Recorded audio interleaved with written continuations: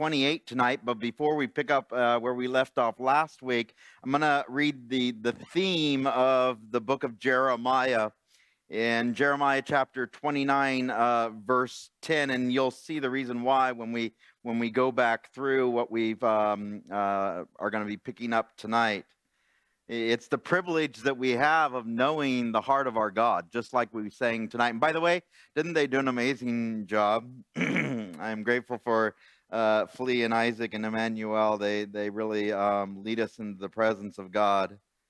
But in Jeremiah chapter 29, verse 10, we read this: "For thus says the Lord, after 70 years are completed at Babylon, I will visit you and perform my good word toward you, and cause you to return to this place.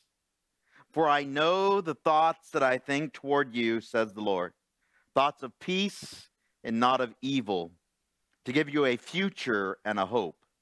Then you will call upon me and go and pray to me, and I will listen to you. And you will seek me and find me when you search for me with all your hearts. I will be found by you, says the Lord, and I will bring you back from your captivity. I will gather you from all the nations, from all the places where I've driven you, says the Lord, and I will bring you to the place from which I caused you to be carried away captive." And so, Father, tonight as we study these amazing chapters, some of these chapters that we probably never even read before or even heard taught before, but to understand that every single word in your scripture always has your thoughts for us, your good intentions for us. And even in the discipline, even in the troubles, even in the trials and the tribulations, we know that you will bring us through, that you will walk with us every single step of the way, whether it's going through it or coming back out of it. That your plans always have a hope and a peace for us. And so, Lord, we thank you for that. I thank you for these, my friends, my family that are here represented. Lord, those that are online, I ask you bless them tonight and use us for your glory. In Jesus' name we pray.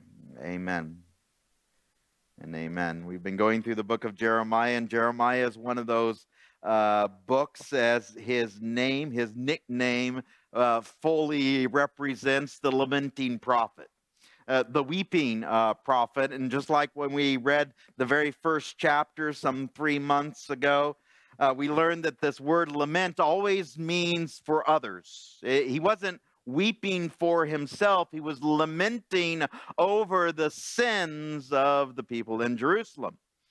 And as we read last week in chapters 25 through 27, we learned that the second captivity had just taken place. And you remember the first captivity was the handsome people, the smart people, the people that were valuable to the Babylonians. They came in, they took those people first, people like Daniel, Shadrach, Meshach, and Abednego. They put them in their colleges, trying to indoctrinate them. Then, of course, God had them in perfect key positions within the Babylonian Empire and later on in the Medo-Persian Empire as well. And, of course, we'll read that in Daniel when we get to it in about a year and a half or so. We still have a couple more books to go through. It's okay. But also, the second captivity that we learned about last week was Ezekiel. It was those that had some sort of a skill, the blue-collar workers, if you will. It was those that are living on the river Kibar that we read about in Ezekiel, which is 2 books further in the Bible. Those that were taken away second, those that were taken away in the second captivity, where we see that King Jehoiakim is going to be killed as well. This is the group of people that are going to be used in the manual labor of the Babylonian Empire. And then, as we read last week, we find out that within 70 years, all those people that were taken away captive are going to come back. And Jeremiah is the only one that is prophesying this. Everybody else is saying that that can't be possible. God will always save us. He always has a way to come through in the last minute. And Jeremiah is saying in 70 years, they're going to come back. Not within 2 years, as we're going to find out tonight.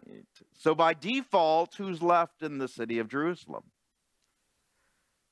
If all the handsome people are gone and all the skilled people are gone, who's left?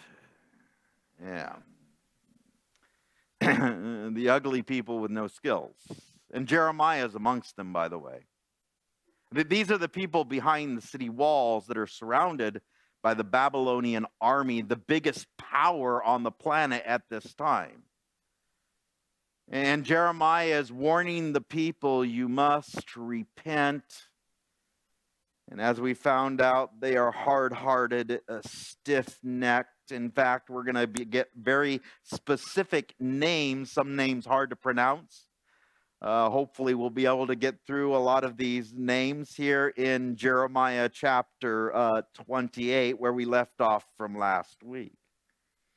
And it happened in the same year, at the beginning of the reign of Zedekiah, king of Judah, in the 4th year and in the 5th month, that Hananiah, the son of Azor, the prophet who was from Gibeon, spoke to me in the house of the Lord, in the presence of the priests and of all the people, saying, last week, you remember, he's declaring that the temple is going to be torn down.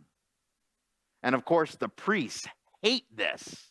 Why would God, this beautiful temple that King Solomon built, would have his own house, the representation of God here on earth, destroyed?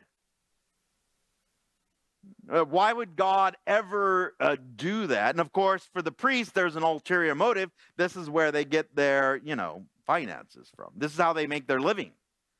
And so, of course, they're against this prophecy. They're against what Jeremiah is saying, that the temple is going to be torn down. Not just the walls, not just Jerusalem, but the very house of God is going to be destroyed. And so coming up against these religious leaders, Hananiah in particular, verse 2, thus speaks the Lord of hosts, the God of Israel, saying, I have broken the yoke of the king of Babylon. Within 2 full years, I will bring back to this place all the vessels of the Lord's house that Nebuchadnezzar, king of Babylon, took away from this place and carried to Babylon. And if you've ever read the book of Daniel, the grandson of Nebuchadnezzar, Belshazzar, when he has that party, and remember the writing on the wall? We all remember that, right? Mene, mene, tekel, all those words that were written on the wall by God's hand himself. Those instruments, those cups, those party utensils came from the temple. The gold and the silver, things that were meant to be holy, are being used by the grandson of Nebuchadnezzar, Belshazzar, to party. It's these implements right here that they're talking about. They had been taken away during the second exile. They've been taken away as tribute, if you will, to Babylon itself. And so Hananiah, of course, is saying within 2 years, all these things are going to be returned. And I will bring back to this place Jeconiah, the son of Jehoiakim, king of Judah, with all the captives of Judah who went to Babylon, says the Lord, for I will break the yoke of the king of Babylon. And if you remember from last week, and by the way, if you weren't here, you can always watch the streaming from last week. Jeremiah had made a yoke, a wooden yoke that he was literally carrying on his own shoulders as the outward example of what's going to happen to the people in Jerusalem. And so Hananiah, offended by this, literally is going to take that yoke off of Jeremiah and break it. In fact, in verse 5, then the prophet Jeremiah spoke to the prophet Hananiah in the presence of the priests and in the presence of all the people who stood in the house of God. Where is Jeremiah prophesying? in the temple of God, in the house of God, that he is prophesying will be torn down. And the prophet Jeremiah said, Amen. The Lord do so. The Lord perform your words, which you have prophesied, to bring back the vessels of the Lord's house and all who were carried away captive from Babylon to this place. Nevertheless, hear now this word that I speak in your hearing and in the hearing of all the people. There's this conflict within Jeremiah himself, wanting those vessels to be returned. And he says, Amen to Hananiah. He says, so be it, Hananiah, but I have the truth of God. It's these two religious leaders literally arguing in the temple itself, as the Jews were known to do. Even in, the New Testament, whether it was the Pharisees and the Sadducees and the very sects within the Jewish religion, Jeremiah is having to tell the truth of the prophecies of God. Nevertheless, hear now this word that I speak in your hearing, in the hearing of all the people. Is this kept secret? No, anyone that's there can hear it. The prophets who have been before me and before you of old prophesied against many countries and great kingdoms, of war and disaster and pestilence. As for the prophet who prophesies of peace, when the word of the prophet comes to pass, the prophet will be known as one whom the Lord has truly sent. Then Hananiah the prophet took the yoke off the prophet Jeremiah's neck, and he broke it. And Hananiah spoke in the presence of all the people, saying, Thus says the Lord, even so I will break the yoke of Nebuchadnezzar, king of Babylon, from the neck of all nations within the space of 2 full years. And the prophet Jeremiah went his way. And you have to picture this. What happens within a religious argument? It's not just theological. It's not just intellectual. It's not just arguing, things that, are only temporary. These are things that have lasting conflicts or lasting consequences upon all of Judaism. This is literally the hanging of the balance of Jerusalem itself. And the conflict that we see within Jeremiah's own heart of, will this happen within 2 years? He's going to go back home and he's going to seek the Lord. Is this really your truth, or is what I've been told, the 70 years, true? Now, have you ever had a doubt? Maybe you've grown up in church. Maybe you've been taught one, whether it's a denomination or a certain set of theology, and then someone else comes along and they preach something else. This happens all the time, by the way. Just turn on any religious station. Or, even in Bakersfield, thank God for the good churches we have. Thank God for the Bible-believing churches that preach the Word of God. But is it easy to find a church that doesn't teach the truth? Oh, yeah. Or stretches certain truths too far. You see, Jeremiah is having to go back to God, and in verse 10 it says, in verse 12 it says, Now the word of the Lord came to Jeremiah after Hananiah the prophet had broken the yoke from the neck of the prophet Jeremiah, saying, Where do you go when you have doubts? Just like Jeremiah.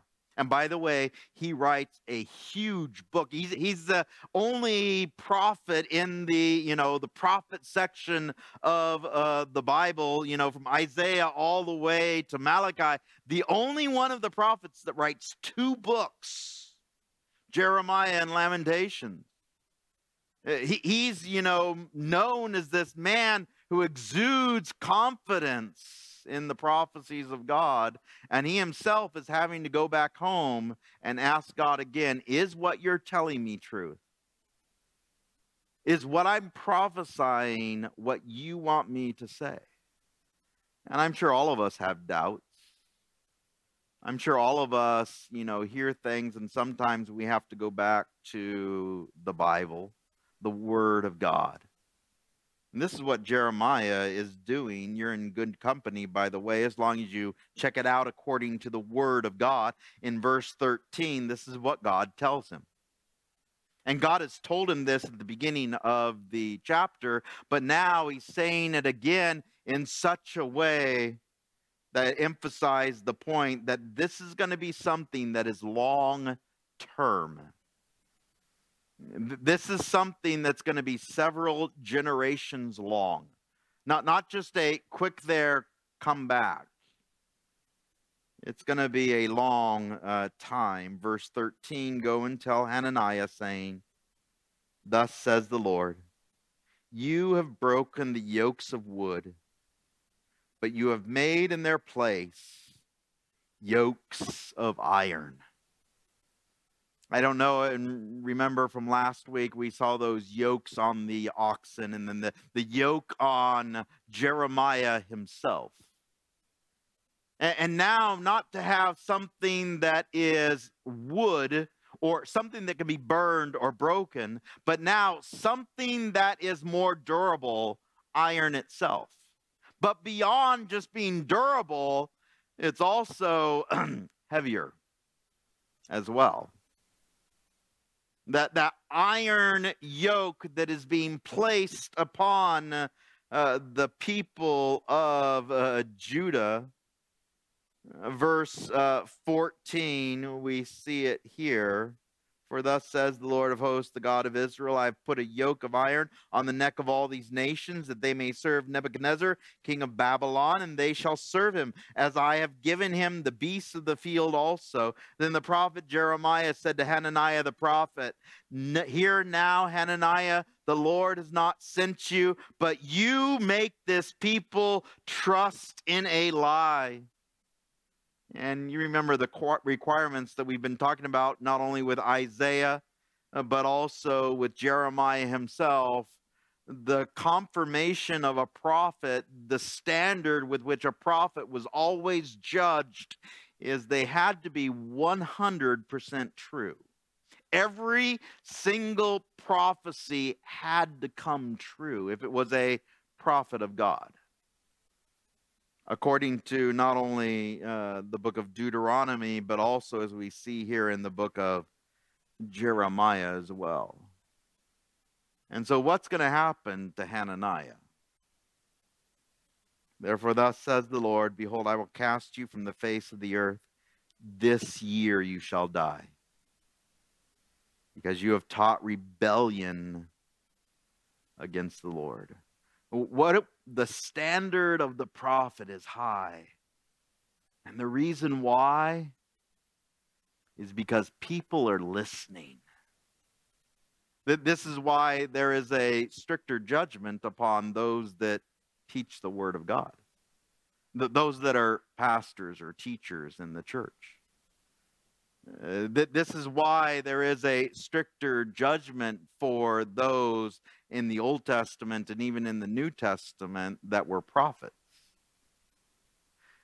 That the word of God always had to be delivered 100% true. And Hananiah, he's playing with the truth, saying that they're going to come back within 2 years, and within 3 months he dies.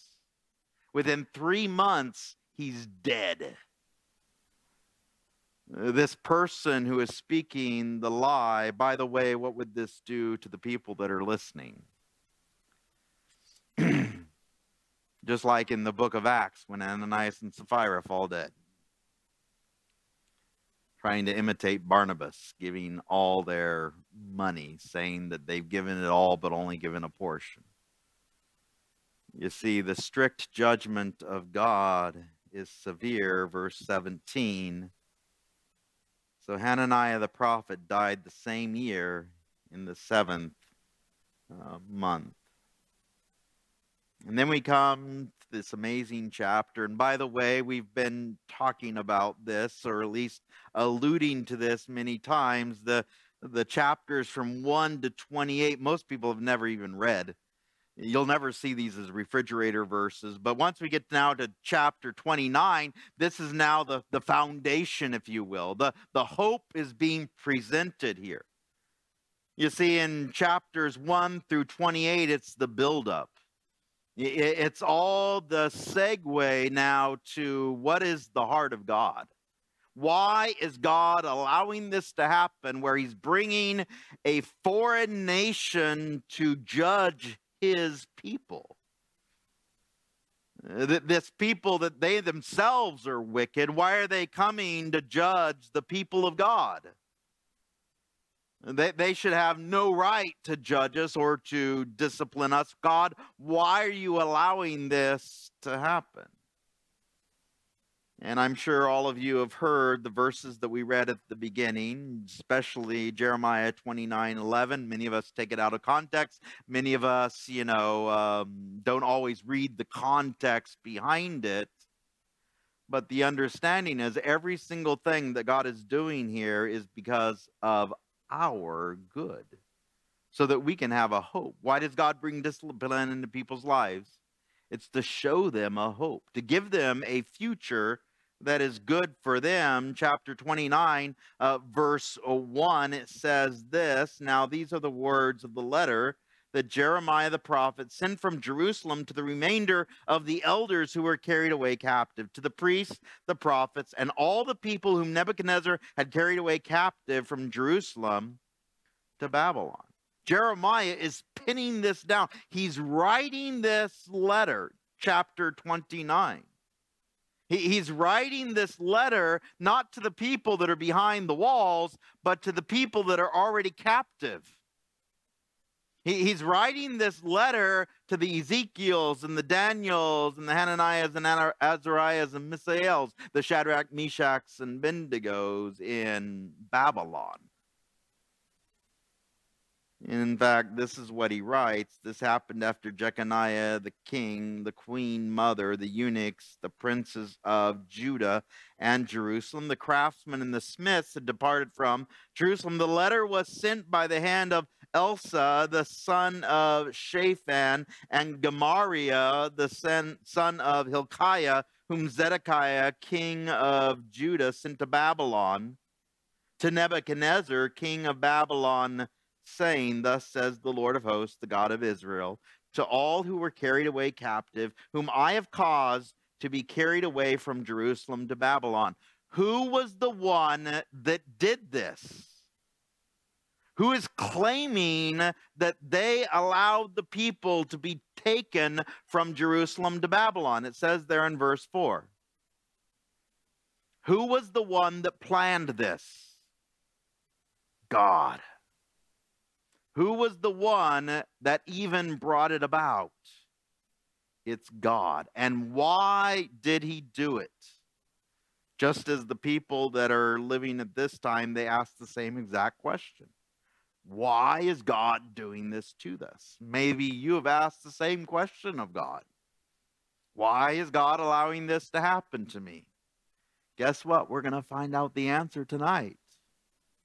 But just to give you a little bit of a context here, Daniel, if you skip ahead a couple of books, the book of Daniel, chapter 9, we find Daniel reading this chapter. He's going to read this part of the book of Jeremiah, maybe other parts as well. We don't know exactly how much, but at least this chapter. He's going to receive this letter from these messengers. In fact, in Daniel chapter 9, verses 1 and 2, we read that Daniel gets this letter. Listen to this. In the first year of Darius, the son of Ahasuerus, of the lineage of the Medes, who was made king over the realm of the Chaldeans, in the first year of his reign, I, Daniel, understood by the books the number of the years specified by the word of the Lord through Jeremiah the prophet. Wow. confirmation of this letter.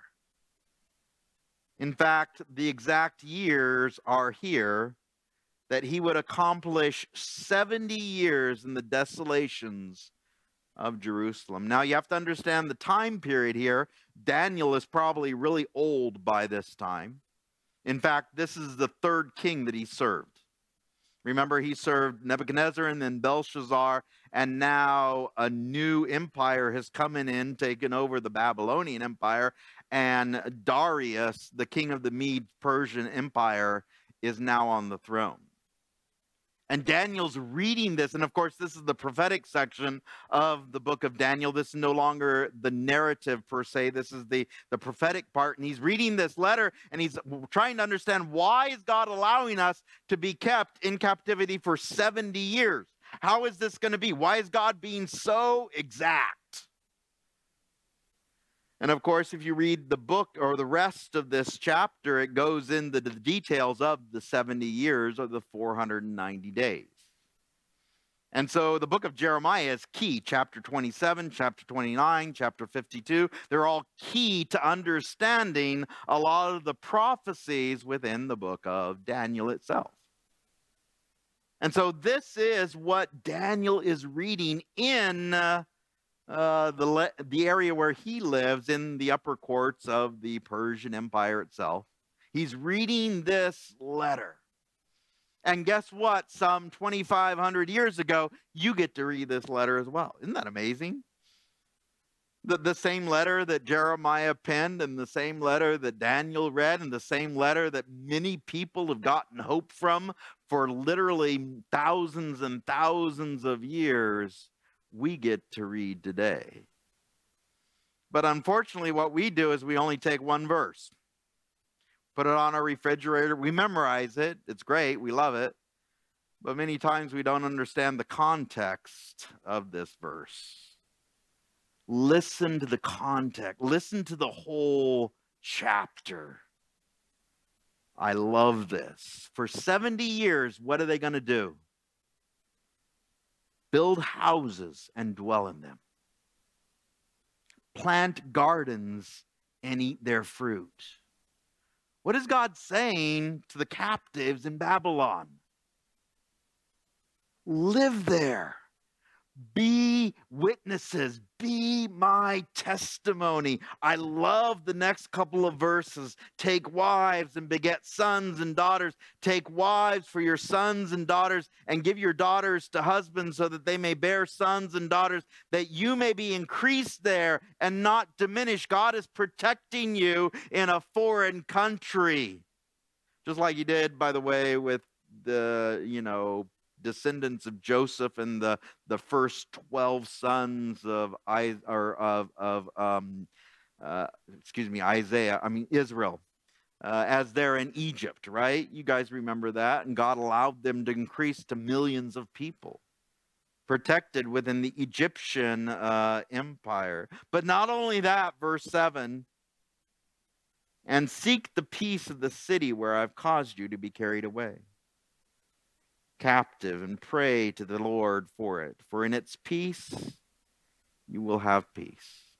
What are they supposed to do for the Babylonians? What are they supposed to do for the Persians? They're supposed to pray for them. And just like us today, what are we called to do for our, leadership? Our president, our senators, our congressmen, our governors and mayors. What are we supposed to do? And just like Daniel, who was there at this time, did he always agree with the king that he loved, by the way, Nebuchadnezzar, and later on Darius? Did he always agree with them? No, of course not. He had to stand up for the truth many times. But who is he on his knees praying for 3 times a day? Not only the captives, the future people that were going back to Jerusalem, but he was praying for the leadership in this country or the nation that had taken him captive. He was praying for them. In fact, in verse 8, For thus says the Lord of hosts, the God of Israel, do not let your prophets and your diviners who are in your midst deceive you, nor listen to your dreams when you cause to be dreamed. For they prophesy falsely to you in my name. I have not sent them, says the Lord. And just like Hananiah, there's going to be some of them that saying no. We should not be praying for our captors. We should be trying to escape back to Jerusalem. And God is saying within 70 years, you will come back. In fact, if you remember from last week, we saw that because the people had been in the land for about 490 years, the land was supposed to be rested every seventh year. 490 divided by 70, of course, is 7. God is allowing the land itself to rest too, so that when the people come back, they have a land that is now fertile again. And also their own hearts too, as we're going to see in the next section, where the very first thing they want to build is a temple. Where the very first thing they want to do is worship their God. Where the very first thing they want to do is to love the one that brought them back. And of course, you can read that in the book of Ezra and Nehemiah. Verse 10, now understand that this is the context, okay? They're supposed to be praying for the people that have captured them. They're supposed to not only build homes, plant gardens, give their children away in marriage, continue on the generations. But also in verse 10 here, for thus says the Lord, after 70 years are completed at Babylon, I will visit you and perform my good word toward you and cause you to return to this place. And Jeremiah is probably going to be dead by this time. But will God still fulfill his prophecies to the letter? And thank God for that. Thank God that God keeps his promises. Thank God that we have a God who not only we're going to see, has good thoughts toward us, but every single one of those good thoughts are to give us a hope and a future. And yes, the 70 years are, hard. The times of trials and tribulations are difficult. But do I know God will be with me every single step of the way, as he was with the people of Jerusalem. And then we read verse 11. For I know the thoughts that I think toward you, says the Lord. Thoughts of peace and not of evil. To give you a future and a hope. Have you ever read that verse and thought, I'm going through pain right now. I'm going through hard times. I'm going through financial difficulties. I'm going through, whether it's a spouse or a child or problems at my work. How is this going to work out, God, for my good? How is that possible? And again, you have to put yourself in the place of Jeremiah himself, who's being slapped, punched across the face, who later on is going to be put into a pit. How is this for my good, God? The problems that we all face, just being human, but then also those extra challenges that we face being Christians or followers of God. Those things where we stand up for the truth and we feel like we are all by ourselves. We're that island in the midst of wickedness, that island in the midst of troubles and trials and pain. And it feels like everybody else has it good. It's okay for them to disobey God. But when I disobey God, oh man, he brings his hammer down on me. He disciplines me severely. Why is that, God? We see the reason why in the next section here, and I love this. It's the privilege of the whole Word of God, not just a section where many people take it out of context and blow it up into some sort of a prosperity gospel. What does it say in verse 12? Then you will call upon me and go and pray to me, and I will listen to you. Don't you love that? That even in the hardest of times, that God listens to you. God hears you. That God is there with you. And you will seek me and find me. When you search for me with all your heart, I will be found by you, says the Lord. And by the way, these are people in a foreign country without a temple. These are people that have been taken from their homeland in a foreign country without any way to do their sacrifice. There is no more altar. There is no more holy place. There is no more holy of holies where the priest can go in once a year and offer a prayer for all the sins of Israel itself. There is no place for them to go. And yet God is saying, you can talk to me if you seek me with all your heart, and I will listen to you. I will be found by you, as it says in the next verse, says the Lord, and I will bring you back from your captivity. Thank God. I will gather you from all the nations, from all the places where I've driven you, says the Lord. I will bring you to the place from which I caused you to be carried away captive. I'm going to be the one that not only takes you to Babylon, but I'm going to bring you back. I'm going to walk with you every single step of the way. And by the way, if you remember from last week, this is going to be an even greater miracle than the return from Egypt itself, where it'll no longer be the God who brought us out of Egypt. It'll be the God who brought us back from an even eviler and more powerful empire, the Babylonians, and later on the Persians. And so it'll be this amazing miracle that God causes to happen. This word, by the way, thought here, that's used more times in the book of Jeremiah than any other book in the Bible. This word thought here is this word, and I hope I say this correctly. It's this word makshaba or makshava. It's this word that is used not only for thought, or in the New American Standard or several other translations use of plans, right? The word plans is used, or intents or purposes of God.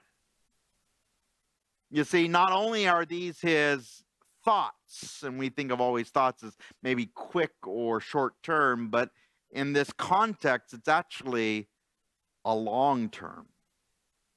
It's the plans of God for the people over a long period of time. Time that God is outside of, by the way, that he can see all of it. He sees the whole tapestry, if you will. He sees the whole plan. He doesn't just see what we see, a sliver in time. He doesn't have the mentality that many of us have, that it has to happen now, God, and if it doesn't happen now, then I'm leaving.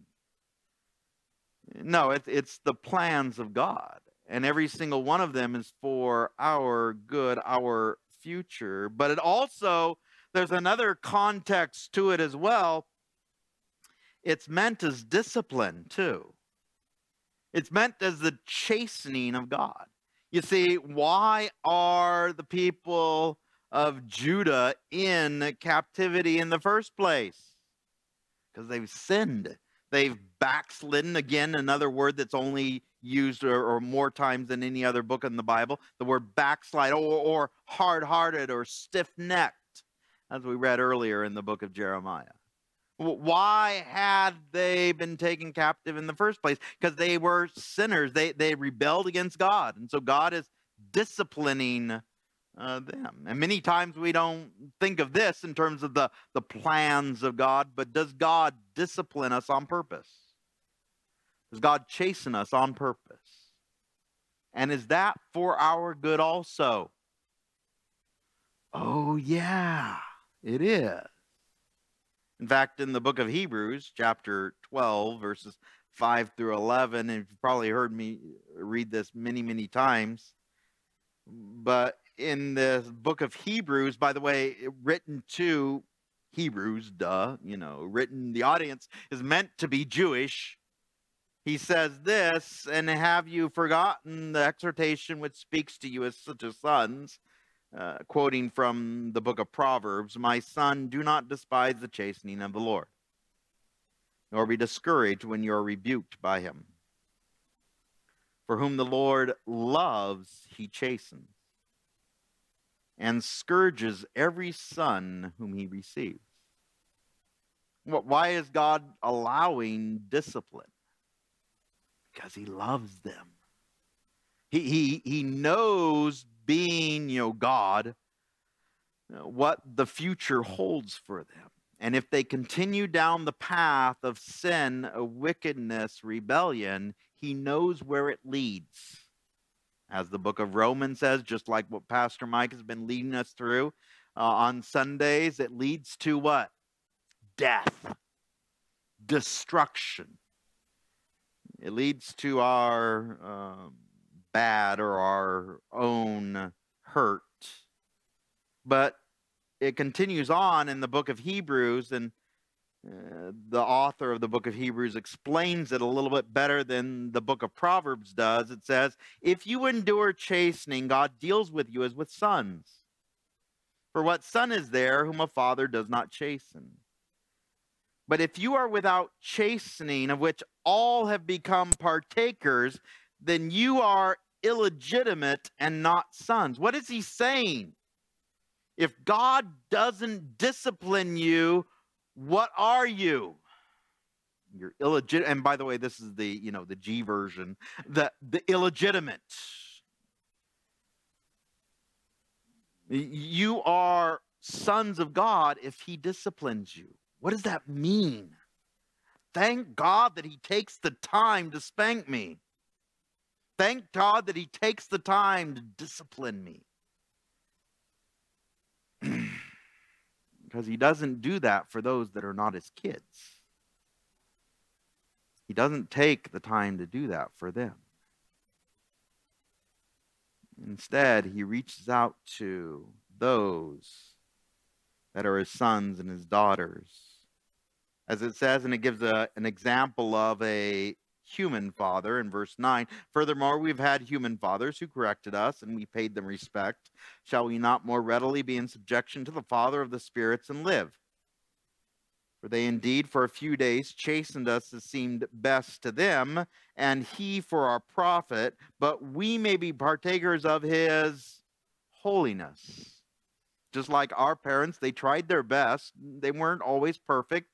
In fact, most of the time they're not, right? Just like me as a dad, I'm not always perfect.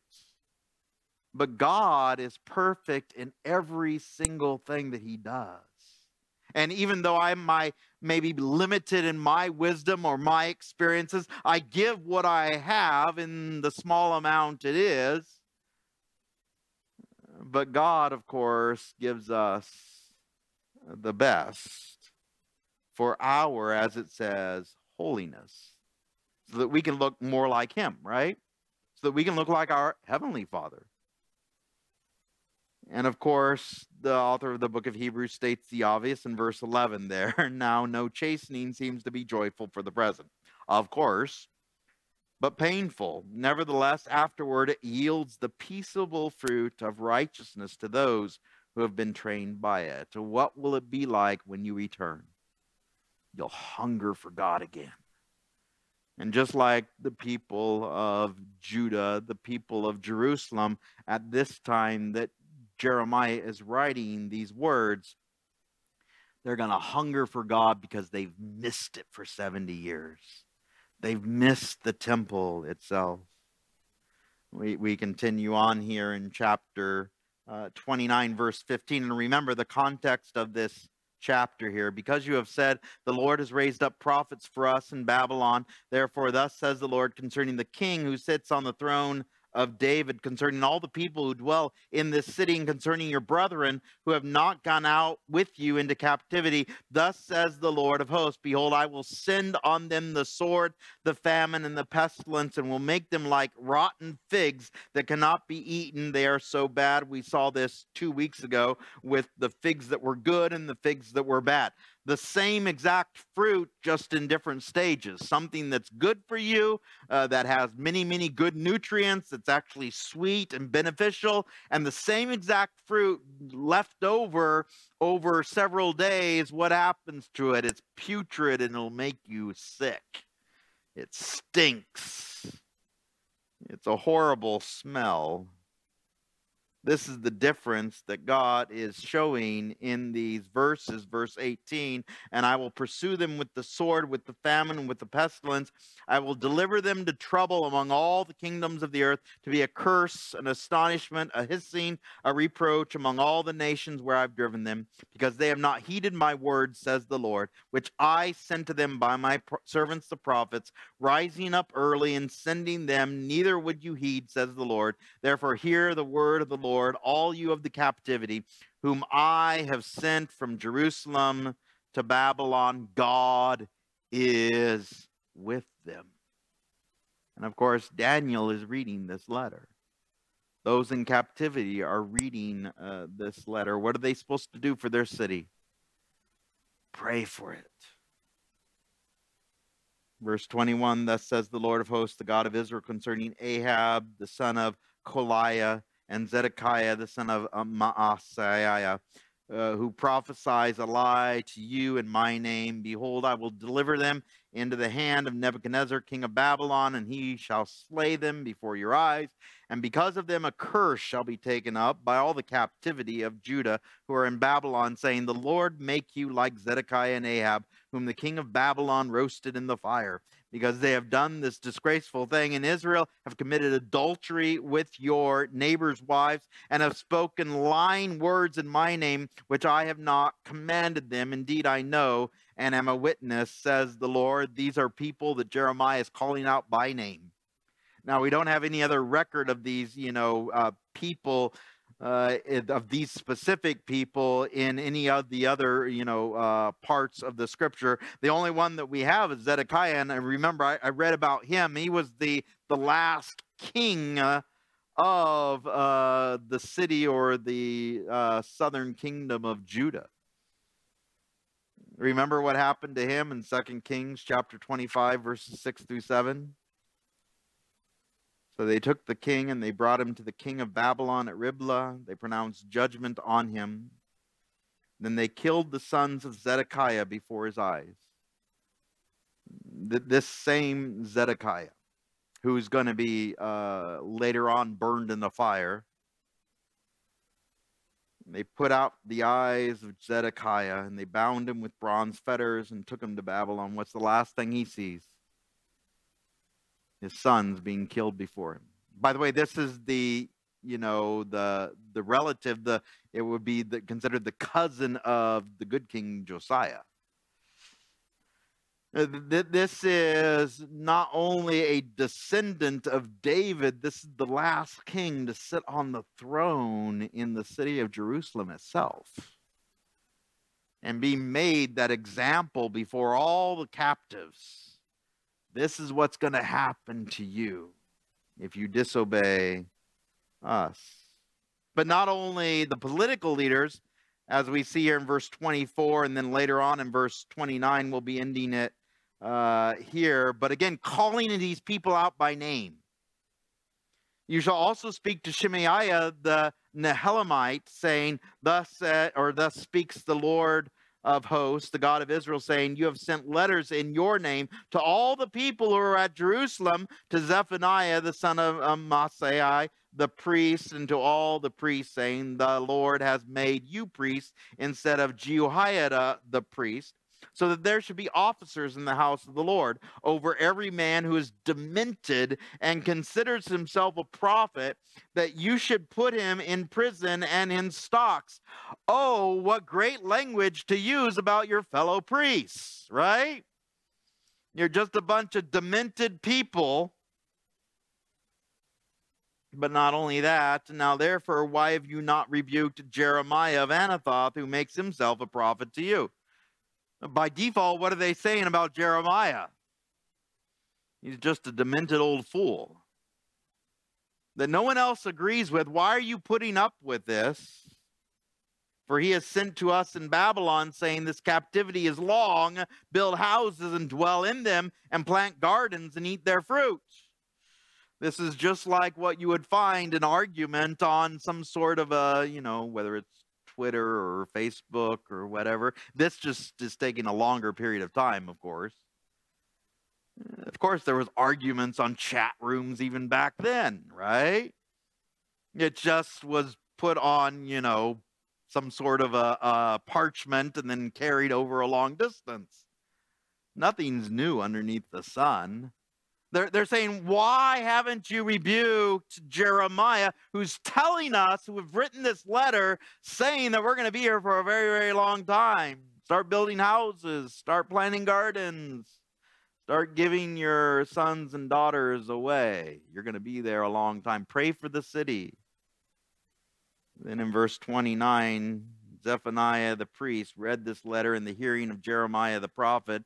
Then the word of the Lord came to Jeremiah, saying, send to all those in captivity, saying, thus says the Lord concerning Shemaiah the Nehelamite, because Shemaiah has prophesied to you, and I have not sent him, and he has caused you to trust in a lie. Therefore thus says the Lord, behold, I will punish Shemaiah the Nehelamite and his family. He shall not have anyone to dwell among this people, nor shall he see the good that I will do for my people, says the Lord, because he has taught rebellion against the Lord. What happens when you disobey God? In fact, go against the very word of God. This very specific example that is being given here. You see, God not only had his thoughts for the people, for their good, for their future, but his plans and his steps, how he walked with the people through it all. Who was there with Daniel, Hananiah, Azariah, Mishael, Shadrach, Meshach, and Abednego? Who was there with Ezekiel? Who was there with the captives in Babylon and later on in Persia? Who was there the whole time? God was. And they didn't have a temple, but they had God with them, and they could talk with him at any time. And guess what? We also have that privilege. In fact, on the first Wednesday of the month and the first Sundays of the month, we always have a tradition of celebrating communion. And there's stations around here. You can just get up right now and just grab one while I read you the following verses here. And this is for those that are Christians. You don't have to be a member of this church. You don't have to have even ever come to this church. You just have to know Jesus Christ, your personal Lord and Savior. You have to believe in him. But the privilege that we have is to remember what Jesus Christ did for us. Because it's Jesus Christ in every single walk of your trials and hardships. Is God with you in those long periods of time? Maybe of discipline, maybe of trials, maybe of persecutions. Whatever it is that you're going through, this is a reminder that Jesus is there. Now, normally we read the end of Matthew, and normally we read either Luke, we read the Last Supper, but tonight I wanted to read a different section. I'm going to be reading from John chapter 6, verse 35. And again, this is still about communion, but now we get to see it from the perspective of Jesus Christ himself. In John chapter 6, verse 35, Jesus said to them, I am the bread of life. Who comes to me shall never hunger, and who believes in me shall never thirst. Exactly what we're doing now. Remembering what Jesus Christ did for us. The wafer represents the bread of life, Jesus, whose body is going to be broken for us. And of course, the juice, even though it's in a sealed container, to understand that this represents the living water, Jesus Christ himself. But I said to you that you have seen me and yet do not believe. All that the Father gives me will come to me, and the one who comes to me I will in no wise cast out, for I have come down from heaven not to do my own will, but the will of him who sent me. This is the will of the Father who sent me, that of all he has given me I should lose nothing, but should raise it up in the last day. And this is the most amazing part, verse 40. This is the will of him who sent me, that everyone who sees the Son and believes in him may have everlasting life. And by the way, if you do not know Jesus Christ personally, you can tonight. You can. You can partake if you accept Jesus Christ as your Lord and Savior. You can have communion with him. But if you do not know him personally, this means nothing. This has no value to you. It's only those that believe in Jesus Christ. And so the challenge is, if you do not believe in Jesus Christ, you can now. And then you can, come up later, and I would be glad to lead you through a communion service individually. But the privilege is understanding that this is personal. That this is something that I can have fellowship with the one that walks with me. And then it picks up later on in verse 47, most assuredly I say to you, he who believes in me has everlasting life. Thank God for that. I am the bread of life. Your fathers ate the manna in the wilderness and are dead. This is the bread which comes down from heaven, that one may eat of it and not die. Those people that wandered out in the wilderness, they had bread come down from heaven every single day. They ate it, and what happened to them? All those that were over the age of 20 died in the wilderness. It didn't save them. God just provided it for them temporarily. But this, the privilege that we have, the living word of God, the bread of life that this represents, the eternal water or the living water that Jesus Christ gives to us, is everlasting. It's the privilege that we have to know that God will give us everlasting life. And then it ends like this in verse 51. I am the living bread which came down from heaven. If anyone eats of this bread, he shall live forever. And the bread that I shall give is my flesh, which I shall give for the life of the world. And so tonight, we get to partake of this corporately. We get to partake of this together. And so when we take this wafer, the privilege of understanding that every time we take of it, it's a remembrance of what Jesus Christ did for us. That we have the privilege of knowing that Jesus Christ came to this earth to offer his body for us. So as you take it tonight, remember what he did for you.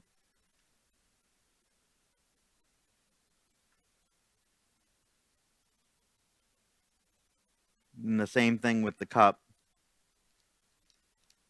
It's to know that he is the living water. And when we come to him, he satisfies. He's that living water that gives us, again, eternal life through Jesus Christ so that we can live with him forever and ever. And every time we take this cup, even though we know it's not his real blood or even transforms into his real blood, we know this is just a representation. But there's something sacred in doing this. It's what's called a sacrament.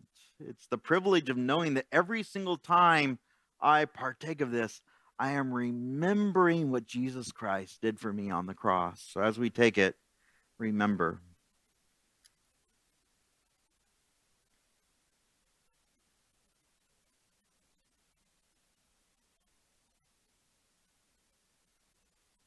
And then, of course, just like the 12 disciples and Jesus Christ himself, when they ended their Last Supper, their communion service, they sang a hymn as they went up to the Mount of Olives. And as our tradition is on Wednesday nights, is we also sing a hymn.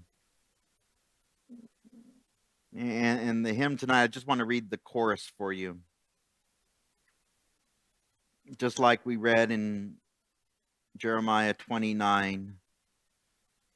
And he walks with me and he talks with me. And he tells me I am his own. And the joy we share as we tarry there, none other has ever known. Please stand with me as we sing this song. I come to the garden alone, while the dew is still on the roses, and the voice I hear falling on my ear, the Son of God discloses, and he walks with me, and he talks with me, and he tells me I am his own, and the joy we share as we tarry there, none other has ever known. He speaks, and the sound of his voice is so sweet, the birds hush their singing, and the melody that he gave to me within my heart is ringing. And he walks with me, and he talks with me, and he tells me I am his own, and the joy we share as we tarry there, other has ever known. I'd stay in the garden with him, though the night around me be falling, but he bids me go through the voice of woe. His voice to me is calling, and he walks with me, and he talks with me, and he tells me I am his own, and the joy we share as we tarry there, none other has ever known. And so, Father, tonight I thank you for these, my family, my friends, those that are here, those that are watching online, those that will see this in the future. I ask that you bless them. Lord, remind us that you not only are here with us, but your plans are always good. Your thoughts are always good toward us to give us a hope and a future. And in the times of discipline and chastening, we know that it is for our good because you love us immensely. And we thank you that we are your church, your bride. And many times we too go astray, just like the nation of Judah, just like the nation of Israel. Lord, please forgive us when we rebel against you. Instead, help us to be humble in your presence and to know that you search the whole earth for those people that are humble. You desire to reach out to us with your love and your grace. It's us that resist you. Please forgive us, Lord. Help us to change our hearts of stone, our necks that are stiff into pliable clay that can be used by you for your glory. So Lord, we thank you for being here tonight, for your presence of your Holy Spirit that moves freely among us, Lord. And I ask that you would remind us in the coming week, remind us even an hour or tomorrow of what we learned tonight. Help us not to forget, as we so easily do. And help us to be different from the way that we entered into this building tonight. We love you. In Jesus' name we pray. Amen and amen. God bless you.